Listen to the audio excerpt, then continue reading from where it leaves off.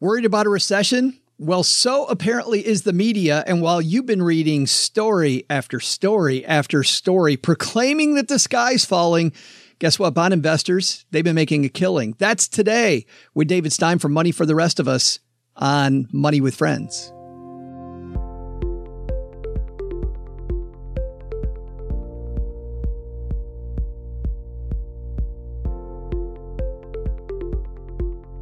Welcome back to the Money with Friends podcast. This is the Money News show that includes commentary on recent headlines and stories with thought leaders from across the financial landscape. Coming to you from Detroit, Michigan, where we make the Stacky Benjamin Show. I'm Joe Saul-Sehy. And from Idaho, this is David Stein of Money for the Rest of Us. And David and I, we're going to be breaking down this piece into what matters to you, our friends. And we're going to leave you with a takeaway about recession and maybe also about bonds to make it all your own. And we do that now for you 6 days a week, all in about 15 minutes.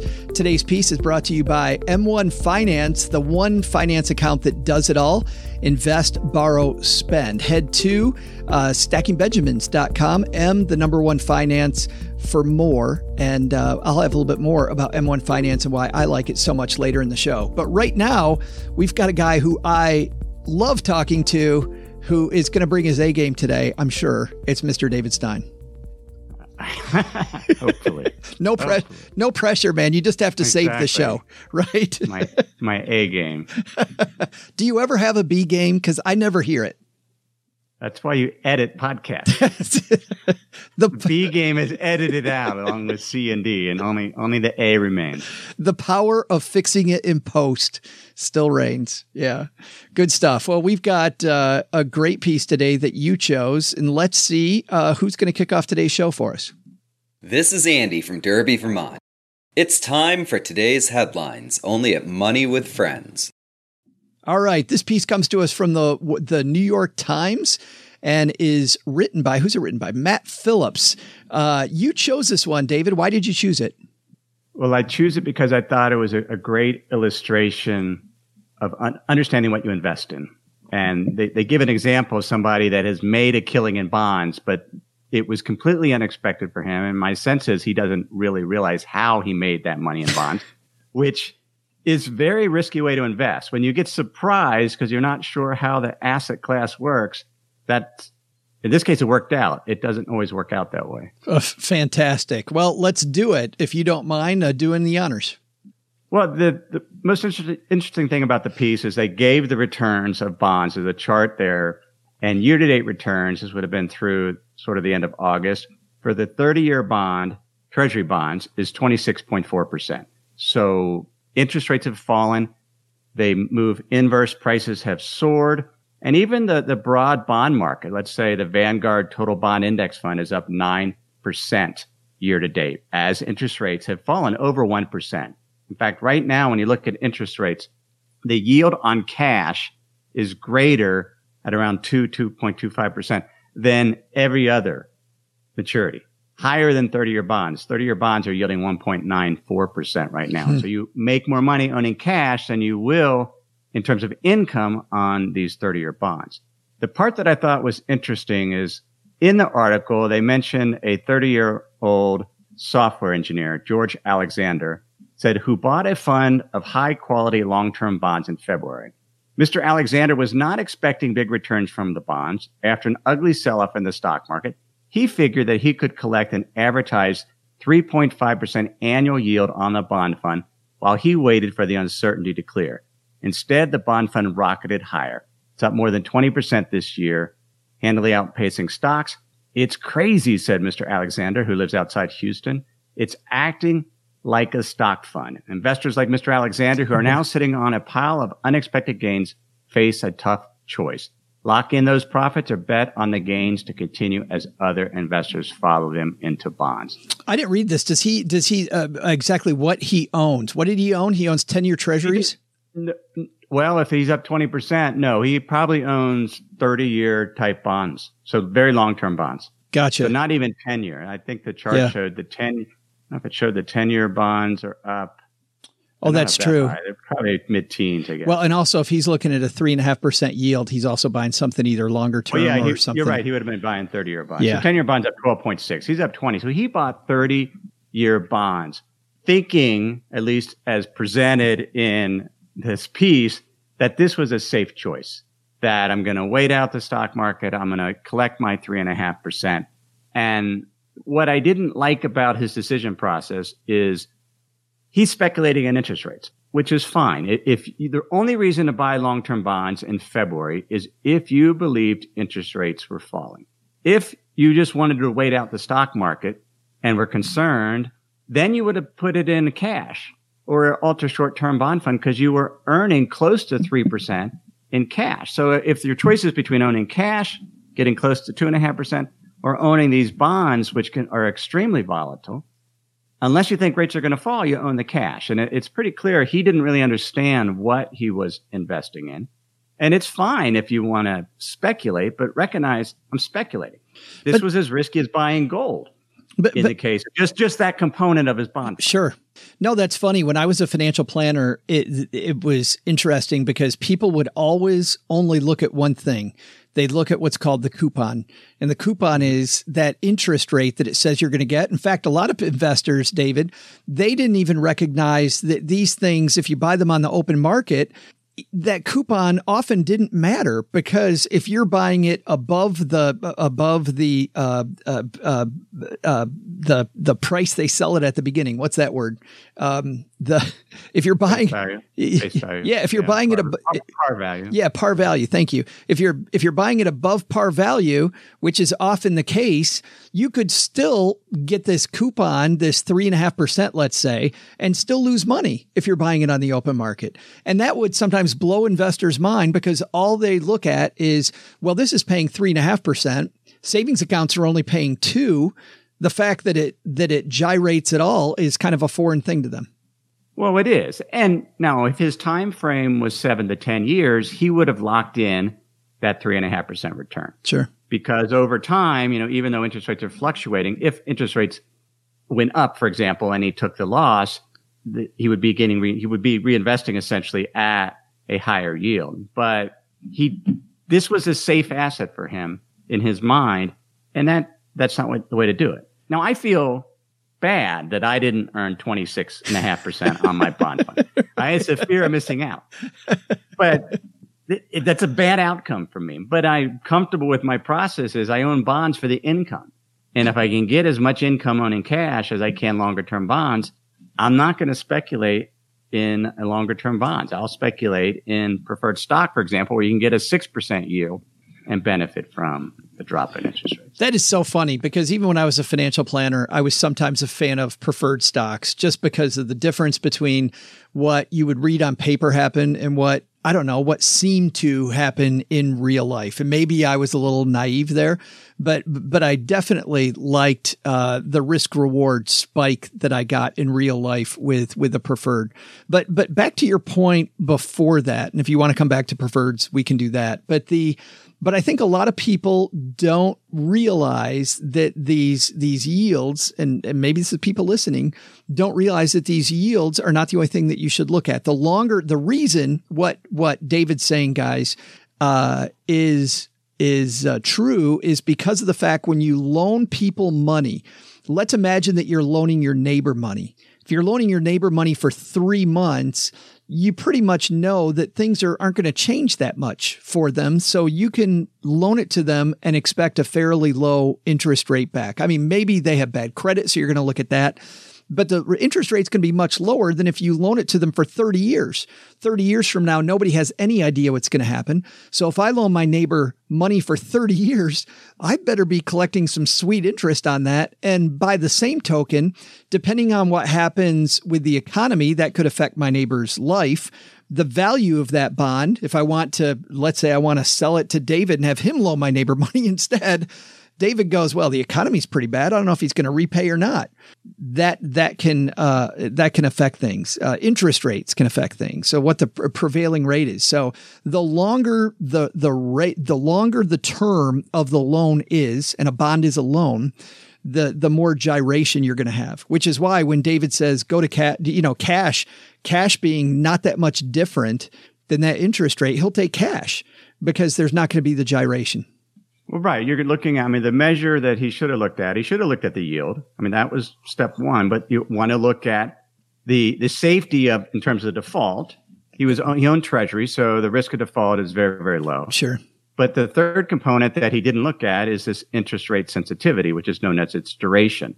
So a duration, it's very simple math. So the duration of a 30-year treasury bond, which he bought, is around 20 years, which means if rates fall 1%, like they did, the price appreciation will be 20%.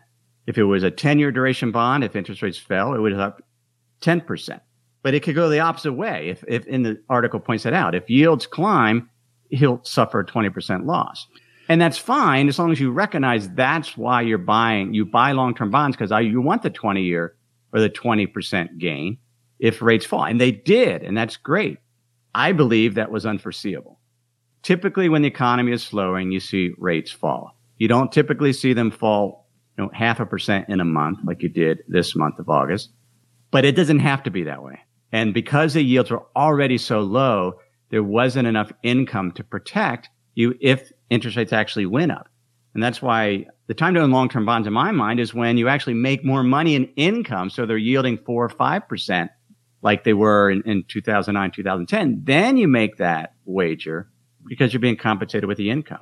But not in the current environment you weren't. No. And here's my other question. If he hasn't sold those bonds yet, is there a chance that he's just going to lose all that money that he's made?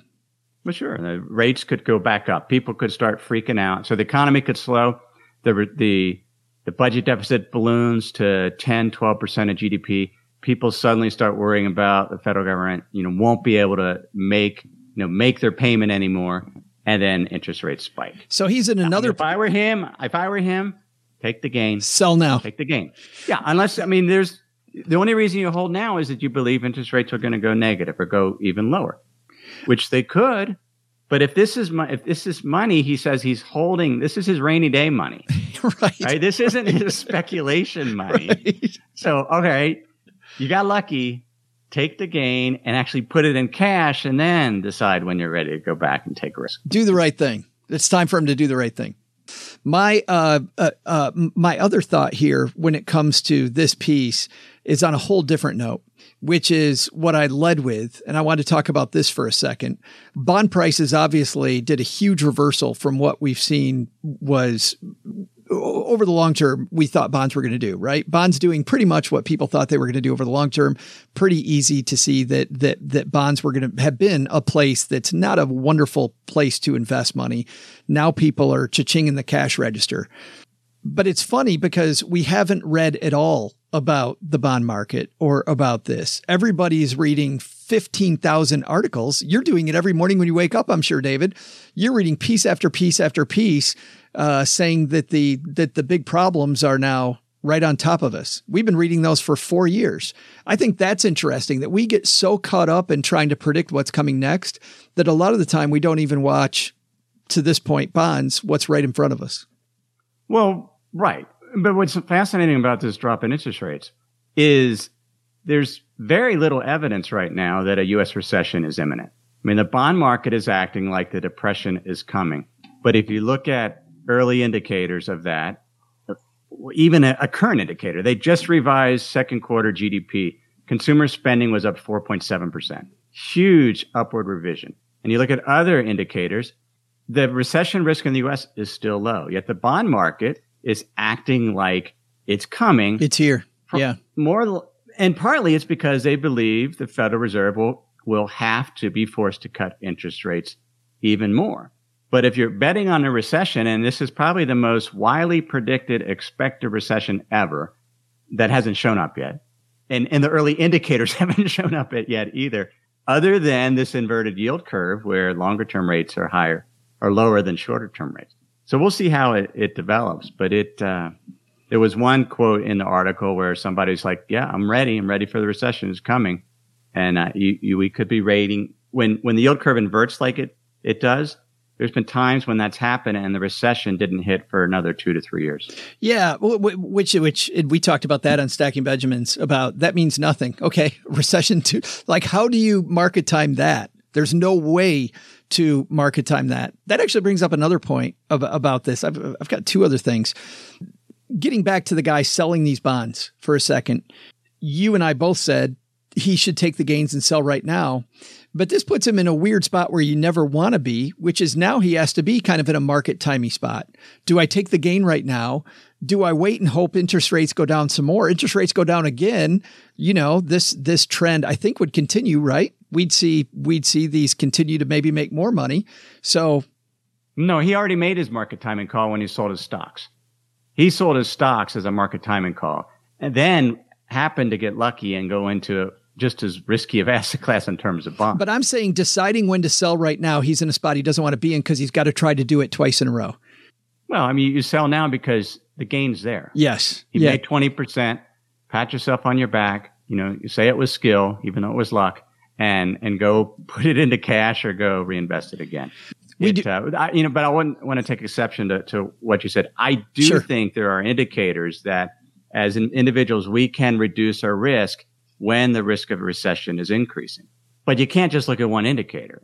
There's multiple indicators you can look at, and yield curve is really the only thing right now that is at a level that suggests a recession is coming. If you look at, for example, the Conference Board leading index, it still is saying things are going along swimmingly. Well, we'll see. I want to ask you something about that to finish this off because we are running over. But to get into that, we do this live in front of a Facebook audience. We hang out with our friends on Facebook. If you want to hang out with us too, head to facebook.com/iStackBenjamins.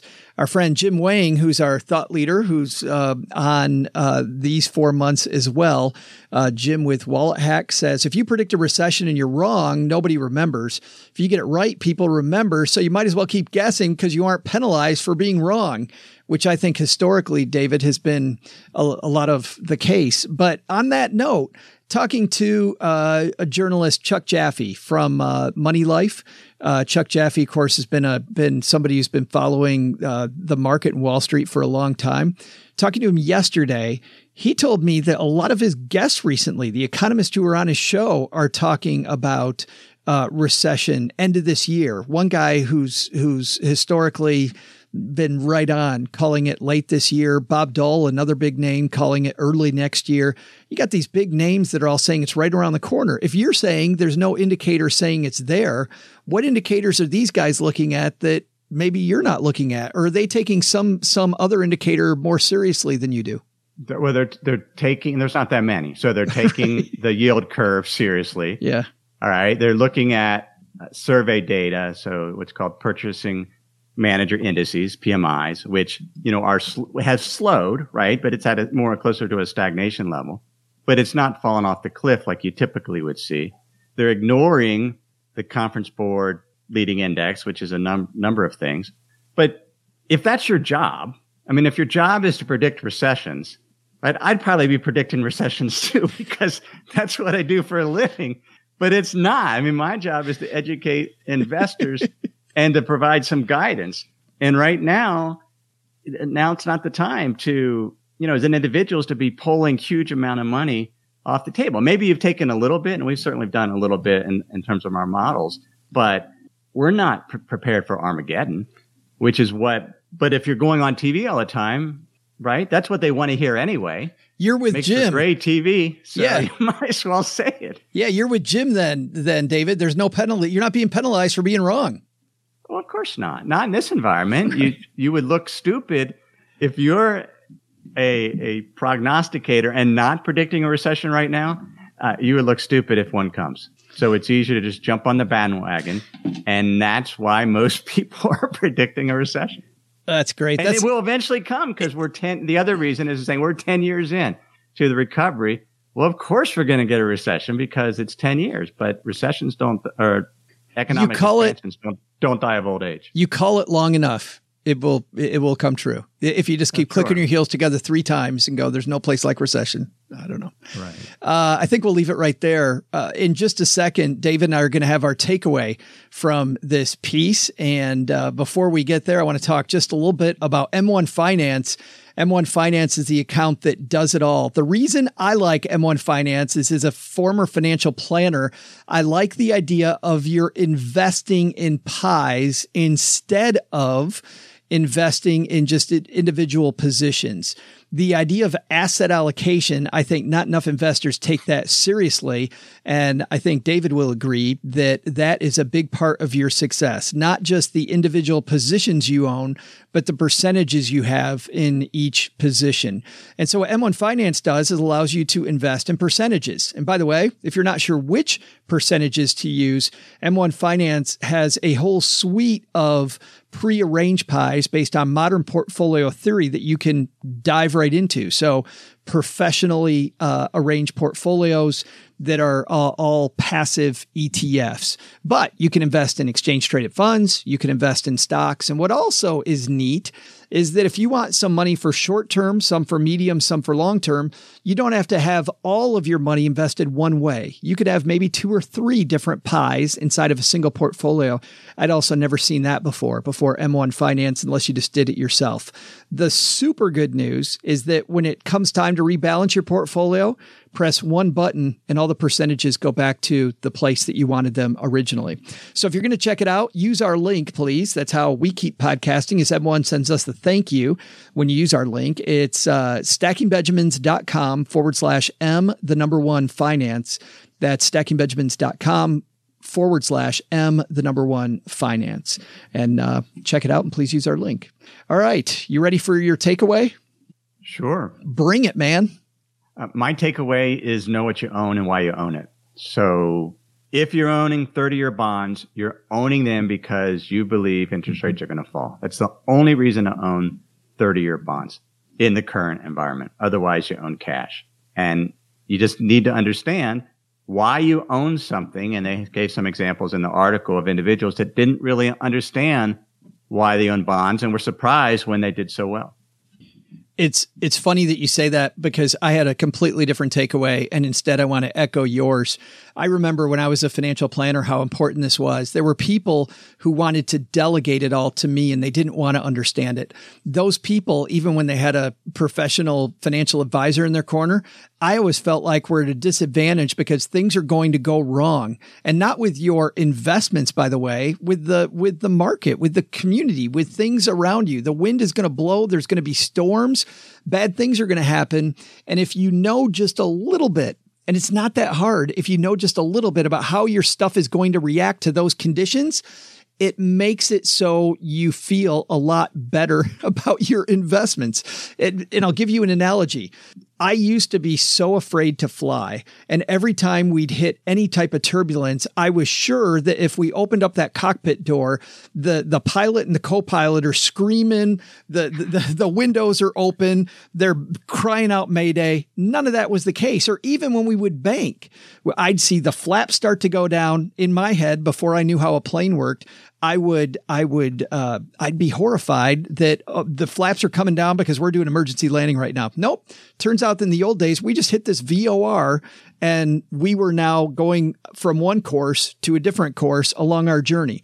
I started playing a little bit of Microsoft Flight Simulator partly because I'm a geek, but also partly because I wanted to quell my fears. And guess what happened? Once I knew how the plane worked just a little bit, now the flaps came down like, oh, okay. This is just the way the plane works.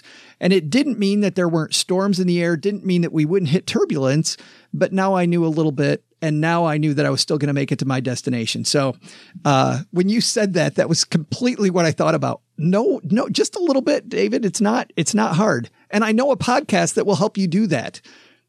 This one called Money for the... Which one? Which one? This one called Money for the Rest of Us. Maybe you've heard of it. I have. Yeah, Money for the Rest of Us. There's also a book called Money for the Rest of Us, 10 Questions to Master Successful Investing, comes out in October. That gets to the heart of what we've talked about today.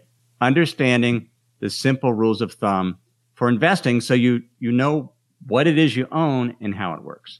Well, I'm so excited. By the way, we will link to Money for the Rest of Us, the podcast, the book that you can pre-order. We'll have all of that at moneywithfriends.net, moneywithfriendspodcast.com. David, you are now going into the Alumni Hall of Fame. Thank you for spending the last 4 months with us. No, it's been fun. I appreciate the opportunity. It has been so fun getting educated on all this stuff. All right.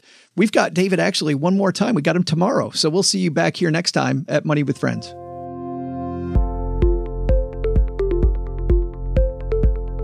This show is created and hosted by Joe Saul-Sehy and Bobby Rebell and is a joint venture of BRK Media LLC and Stacking Benjamins LLC, copyright 2019. Our engineer is the amazing Steve Stewart. And for a list of our friends who appear on the podcast, head to our website, moneywithfriendspodcast.com. You can also check out our schedule for upcoming recording sessions so you can join us and be part of the show. As with anything, remember you shouldn't take advice from any of us or any other video or podcast without first talking to your financial advisor, and that the people in this episode are here for your and their entertainment purposes only. I'm Joe's mom's neighbor Doug, and we'll see you back here next time with a real episode of Money with Friends.